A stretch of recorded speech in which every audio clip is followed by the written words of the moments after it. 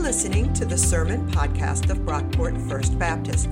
We are a progressive American Baptist congregation located about 20 minutes outside of Rochester, New York.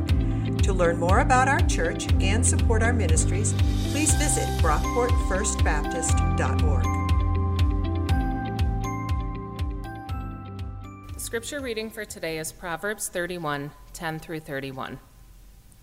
The words of King Lemuel, an oracle that his mother taught him. A woman of strength who can find. She is far more precious than jewels. The heart of her husband trusts in her, and he will have no lack of gain. She does him good and not harm all the days of her life. She seeks wool and flax and works with willing hands. She is like the ships of the merchant. She brings her food from far away. She rises while it is still night and provides food for her household and tasks for her female servants. She considers a field and buys it. With the fruit of her hands, she plants a vineyard. She girds herself with strength and makes her arms strong. She perceives that her merchandise is profitable. Her lamp does not go out at night. She puts her hands to the distaff, and her hands hold the spindle. She opens her hand to the poor and reaches out her hands to the needy. She is not afraid for her household when it snows, for all her household are clothed in crimson. She makes herself coverings. Her clothing is fine linen and purple. Her husband is known in the city gates, taking his seat among the elders of the land. She makes linen garments and sells them. She supplies the merchant with sashes. Strength and dignity are her clothing, and she laughs at the time to come. She opens her mouth with wisdom, and the teaching of kindness is on her tongue. She looks well to the ways of her household and does not eat the bread of idleness. Her children rise up and call her happy. Her husband, too, and he praises her. Many women have done excellently, but you surpass them all. Charm is deceitful and beauty is vain, but a woman who fears the Lord is to be praised. Give her a share in the fruit of her hands, and let her works praise her in the city gates. The word of God for the people of God. Thanks be to God. And thank you, Carrie, for that reading.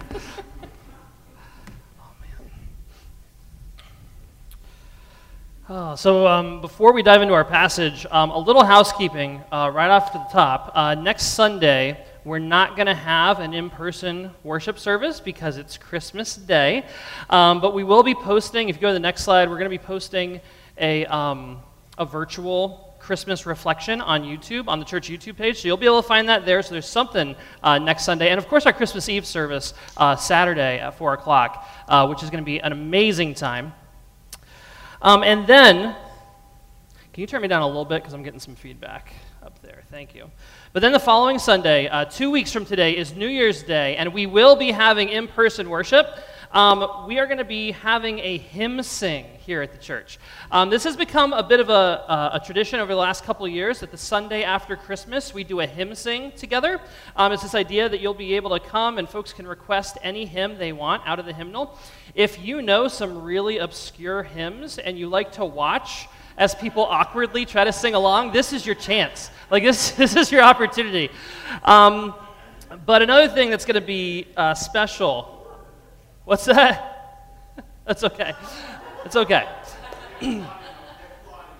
You're planning. You got some picked out, I can tell. Got to watch the Duns over there. That's awesome.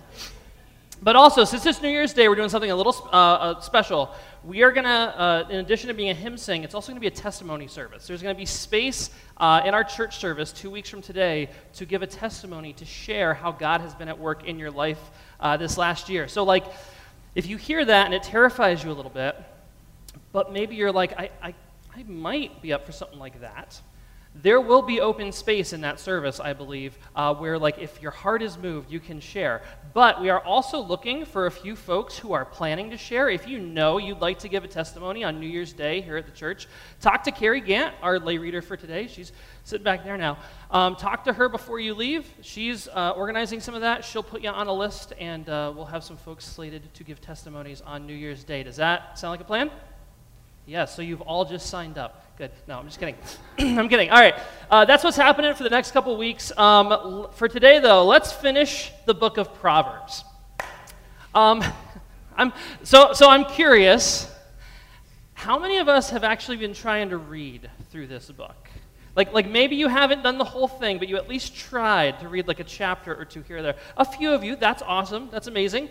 Is anyone just like ready to be done with Proverbs? It's like, let's get this over with. I love Jan's boldness. That's fantastic. That's fair, too. You could be in both groups. Maybe because you've been reading it, you're ready to get it over with. Who knows? So just to recap kind of where we've been, because this is it. This is our last day on Proverbs. So to recap where we've been, with the book of Proverbs, we spent the first 3 weeks of this series on the first 9 chapters of the book, this section about Proverbs that talks about wisdom. If you want my honest opinion, this is the best part of the book. The first 9 chapters about wisdom, the importance of wisdom, pursuing wisdom, lady wisdom, that's where the gold is at in this book, if you want my opinion. Those first 9 chapters about wisdom. If you only read one part of this book, that's the part to read. But then for the last 4 weeks, we have been tackling and working our way through the rest of the book. We talked about how to read Proverbs, how to approach this book as a collection, as an anthology of ancient wisdom. And over the last few weeks, we teased out the 3 biggest, most common themes in this book: money, words, and romantic love. That's where we've been so far. Are we tracking with this, remembering some of those sermons? Yay. We really only skimmed the surface with all this. Honestly, you could spend a whole year on this book and still only scratch the surface. But today we're going to close out Proverbs by talking about the last chapter of the book, Proverbs 31. Proverbs 31 is probably one of the more famous sections of the book of Proverbs, especially in church circles. And for some Christians, Proverbs 31 is notorious, and not in a good way. And that is because of the Proverbs 31 woman. For those of you who've spent most of your life here at our church, or if you're like brand new to church, the phrase Proverbs 31 woman might mean nothing to you. It's like, I've never even heard of that. But if you've spent much time at all in more traditional, theologically conservative, maybe evangelical or fundamentalist church backgrounds, then the phrase Proverbs 31 woman might send shivers down your spine. Most Sundays after church, I will go home. I watch some TV. I usually watch Saturday Night Live and Meet the Press. That's like my Sunday afternoon ritual. And then me and the kids FaceTime my mom. And my mom watches our church services just about every week, and she was in ministry for about 20 years. So my mom will usually give me a grade on how the sermon went. And then she asks what I'm preaching on next week. And last Sunday, I told her that I was going to be preaching on Proverbs 31. And my mom was like, oh. Like this guttural kind of, oh, you know. And she was like, I can't wait to see what you do with that, Daniel. This is a chapter of the Bible that has been used for generations, centuries really, to beat down on and shame women in the church. There have been books written about this chapter, conferences, podcasts, all sorts of things about the Proverbs 31 woman and how you too can live up to her standards. I think my favorite one here, becoming the woman God wants me to be. No pressure, ladies, at all with that one. In many Christian circles, Proverbs 31 is treated as the model of what a good Christian woman should look like. And if you don't measure up, then the message we have often given to women in the church is that there's something wrong with you. funny, but I can't think of an equivalent passage for men. You know, like there is no Romans 8 man, or like no example, no single character or chapter in the Bible I can think of that has been dangled over the heads of men in the church the way we have dangled Proverbs 31 over women. And the main character of the Bible is Jesus, right? He's a dude. Like, or is he? He is. But but like we don't do this to men. You would think that maybe we would hold men in the church accountable to the example of Jesus. Maybe we would say that like if you're not humble like Jesus, if you don't love children like Jesus did, if you don't put down the sword, if you fail to love your enemy, maybe you're not living up to biblical masculinity. But we don't do that to men in the church, only to women. Proverbs 31 is one of those chapters from the Bible that has been used and abused so much over the years, there's almost no redeeming it. A lot of people are going to be so triggered by the mere mention of this chapter and the trauma it's caused that it's almost beyond redemption. Almost. See, I'm an optimist, believe it or not. I think with a couple of important shifts, we just might be able to redeem the Proverbs 31 woman. In fact, this might be way too ambitious, but I'm going to go out on a limb. I think with a few important adjustments in how we read and apply this chapter of the Bible, Proverbs 31 could be a feminist anthem. Anybody? We'll see. Let's see how this goes. Let's talk about this, and let's talk about 3 shifts that we need to make around Proverbs 31. The first shift is all about context. We have to realize if we read this chapter in context, the plainly revealed word of God, right? Proverbs 31 is addressed by a mother to her son. We almost never talk about that in relation to this passage. These are the words of a mother to her son. It's right there in the first verse. The words of King Lemuel, an oracle that his mother taught him. Who taught these words to King Lemuel? His mother, exactly. These are instructions, wisdom, an oracle from a mother to her son. See, what's happened in a lot of churches is Proverbs 31 is usually treated like instructions for women.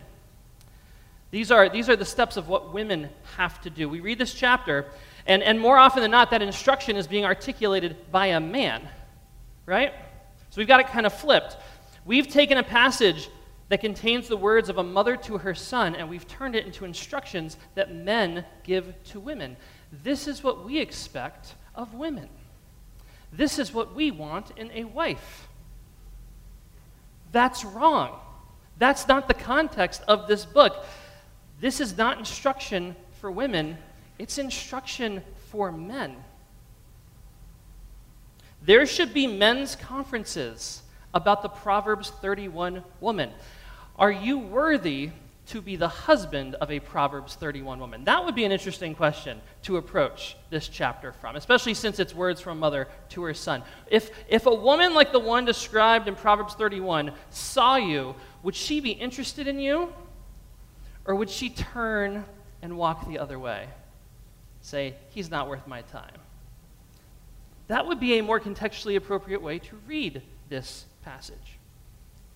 Remember, too, the bulk of Proverbs, the first, 30 chapters of this book, is presented as wisdom from a father to a son. The final chapter is motherly wisdom. They saved the best for last.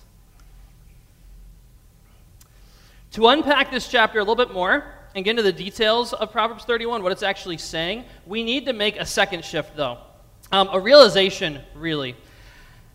And that's that the woman described in Proverbs 31 would not fit in 1950s America. The Proverbs 31 woman would not have fit in 1950s America. There's a popular myth in our country about getting back to the good old days, reclaiming the way it used to be.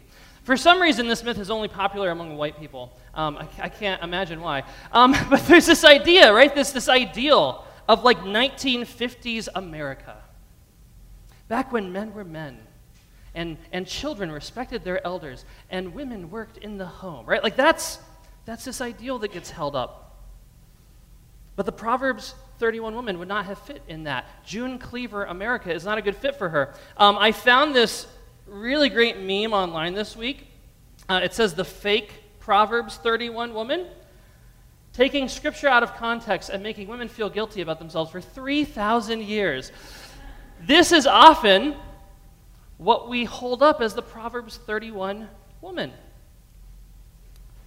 See, the churches that highlight this chapter are often very selective in what parts they highlight, what parts they tell women they have to measure up to. They don't quote the whole thing, and that's because the ideal, this ideal, quote unquote, of a 1950s housewife is not what's described in this chapter. There are some overlaps, and that's usually what you're going to hear from a lot of churches, but it's not the whole thing. So the overlaps. The Proverbs 31 woman cooks. That's in there. She sews in men's clothes. Her husband brings home the bacon, and her children never get into trouble. She runs a tight household, neat and tidy, and for that she is praised. That's what we often hear. That's like a quarter of the chapter. There's a lot more to it. The Proverbs 31 woman is strong. She's independent. She works outside the home. The Proverbs 31 woman is busy at the market buying and selling her goods. She's a small business owner with a staff of employees. Let's see, what else here? She's invested in real estate, buying and selling land. She has muscular arms. Verse 17, that's what it says. She doesn't skip arm day, I guess. The Proverbs 31 woman is not afraid of anything. She's bold. She laughs when she thinks about the future. She's a snazzy dresser. She's dignified. She seeks justice for the poor and oppressed. She's basically a living embodiment of lady wisdom. This is not someone who would have fit that 1950s stay-at-home mom sort of model. Now, even so, that's quite a list. And you might be thinking, but Dan, it's still too much. Like, it's great that she's strong and independent on top of other things, but no one woman, no one person could possibly measure up to all the things in this chapter. And you're right. If you read Proverbs 31, this list of attributes, and you think to yourself, that's impossible, no one person could do all this, congratulations, you understand Proverbs 31. No one in the ancient world would have actually expected a single person to do all of this. That's not the point of the passage. Proverbs 31 is not a checklist for ancient Jewish women to make sure they're covering all their bases. In fact, if we actually look at the context of this song and how it has been used by our Jewish friends and neighbors for centuries, we are going to find our third shift, which is that in practical use, Proverbs 31 is a love song. It is a love song that husbands sing to their wives. Has anyone in here ever heard a love song? That's not enough. Has anyone? Okay, good. More of you have heard a love song. Has your spouse or partner ever read you a poem or sang you a song? I hope some of us, that connects. Love songs tend to exaggerate a bit, right? They tend to build things up. When Erin and I were dating, it was actually for our first anniversary as boyfriend, girlfriend, I guess. I made her an album of songs I'd written about her. A friend of mine had a recording studio, so I laid down the drum tracks, he played bass and guitar, I sang the lyrics. And these were songs I wrote about Erin, about how she is just the most wonderful, the most beautiful, the smartest, strongest, most intelligent woman on the planet, and how I am the luckiest man in the world for having found and fallen in love with her, and how I love her more than any man has ever loved a woman. Now that's true, Right? Like I meant those words. I mean those words. Like it's true. It's true. But it's built up a little bit, right? Like, I really do think my wife is pretty awesome. I'm in love with Erin. But is she the smartest, most wonderful, amazing person on the planet? And do I love her more than any man has ever loved a woman? Yes. But you get the idea, right? Love songs tend to exaggerate. They build a person up. Romantic poetry uses hyperbole, and that is exactly how Proverbs 31 has been used through the centuries. In traditional Jewish households, they do something called Shabbat dinner. Every Friday night at sundown, which is when the Sabbath begins, a traditional Jewish family will gather around the dinner table for a feast, really. They have delicious food, excellent wine. They share memories. They sing songs. They read passages from Scripture. And one of the traditional elements of a Shabbat dinner is when the man of the house sings Proverbs 31 to his wife. I'm not going to sing it, but I'll do spoken verse. A woman of strength, who can find? She is far more precious than jewels. The heart of her husband trusts in her, and he will have no lack of gain. She does him good and not harm. All the days of her life she seeks wool and flax and works with willing hands. She is like the ships of the merchant. She brings her food from far away. She rises while it is still night and provides food for her household and tasks for her female servants. She considers a field and buys it. With the fruit of her hand she plants a vineyard. She girds herself with strength and makes her arms strong. She perceives that her merchandise is profitable. Her lamp does not go out at night. She puts her hands to the distaff, and her hands hold the spindle. She opens her hand to the poor and reaches out her hands to the needy. She is not afraid for her household when it snows, for all her household are clothed in crimson. She makes herself coverings. Her clothing is fine linen and purple. Her husband is known in the city gates, taking his seat among the elders of the land. She makes linen garments and sells them. She supplies the merchant with sashes. Strength and dignity are her clothing, and she laughs at the time to come. She opens her mouth with wisdom, and the teaching of kindness is on her tongue. She looks well to the ways of her household and does not eat the bread of idleness. Her children rise up and call her happy. Her husband too, and he praises her. Many women have done excellently, but you surpass them all. Orthodox Jewish men sing this song to their wives every week in public, which I think is kind of amazing.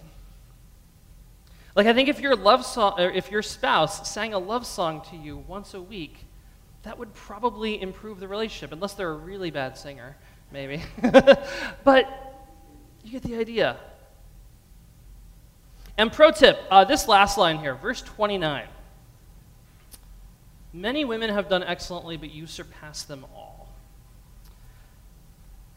That's a line worth memorizing. Husbands, in here, really anyone with a female spouse or partner, memorize that line and say it to your wife often. She deserves it. She's more than earned it. Many women have done excellently, but you surpass them all. Our culture heaps so many unrealistic expectations onto women. How they're supposed to look, how they're supposed to dress, how they're supposed to talk, how they're supposed to act. They're expected to still do all that June Cleaver stuff and yet also have a career. And it's unrealistic. Many women have done excellently, but you surpass them all. Memorize that line. Say it to all the women in your life. Say it to your spouses, your mothers, your sisters, your friends, your coworkers. Many women have done excellently, but you surpass them all. It'll be super awkward if they don't know Proverbs, but you get the idea, hopefully. A woman of strength, who can find? I want to close on this line because this is important.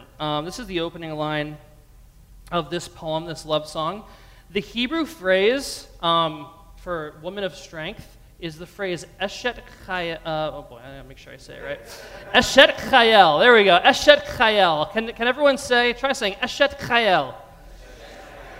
God bless you. It literally means woman of valor, which I think sounds a lot better. A woman of valor, who can find? And you know, in recent years, and this is actually a relatively new thing in the last 5 or 6 years, there's been a movement of women who are coming out of abusive religious settings. Women who have spiritual trauma in their past, who are reclaiming their identities, trying to recover from some of the stuff that certain churches did to them. And they are reclaiming this phrase, Eshet Chayel, as a source of pride and tattooing it on themselves. It's pretty awesome. Of course, I'm a fan of tattoos, but Eshet Chayel, woman of valor. I see a lot of women of valor in this room. It's not an exaggeration to say that I'm only up here today because a number of women of valor in my life invested in me and my formation and discipleship as a human being.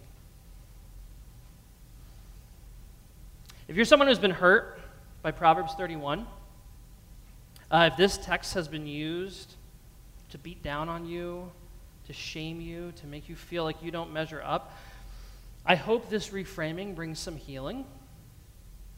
I hope that maybe this chapter of the Bible can even become a source of strength and pride for you.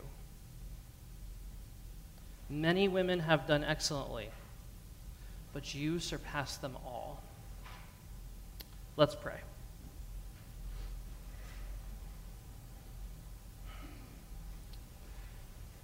God, thank you for all the women of valor in this room and in our lives.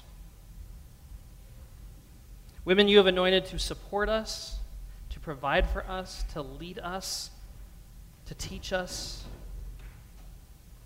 to reflect your love for us. God, we repent of the ways that we have shamed and marginalized women, especially in Christian settings, for the centuries of harm and heartbreak that we have inflicted. Lord, forgive us. Help us make amends. Help us set things right. Help us to do better, to honor and to elevate. Remind us to lift up and express our gratitude to every woman of valor you've brought into our lives. Amen. Thanks for listening. If you enjoyed what you heard, please be sure to rate, review, and subscribe to this podcast on iTunes.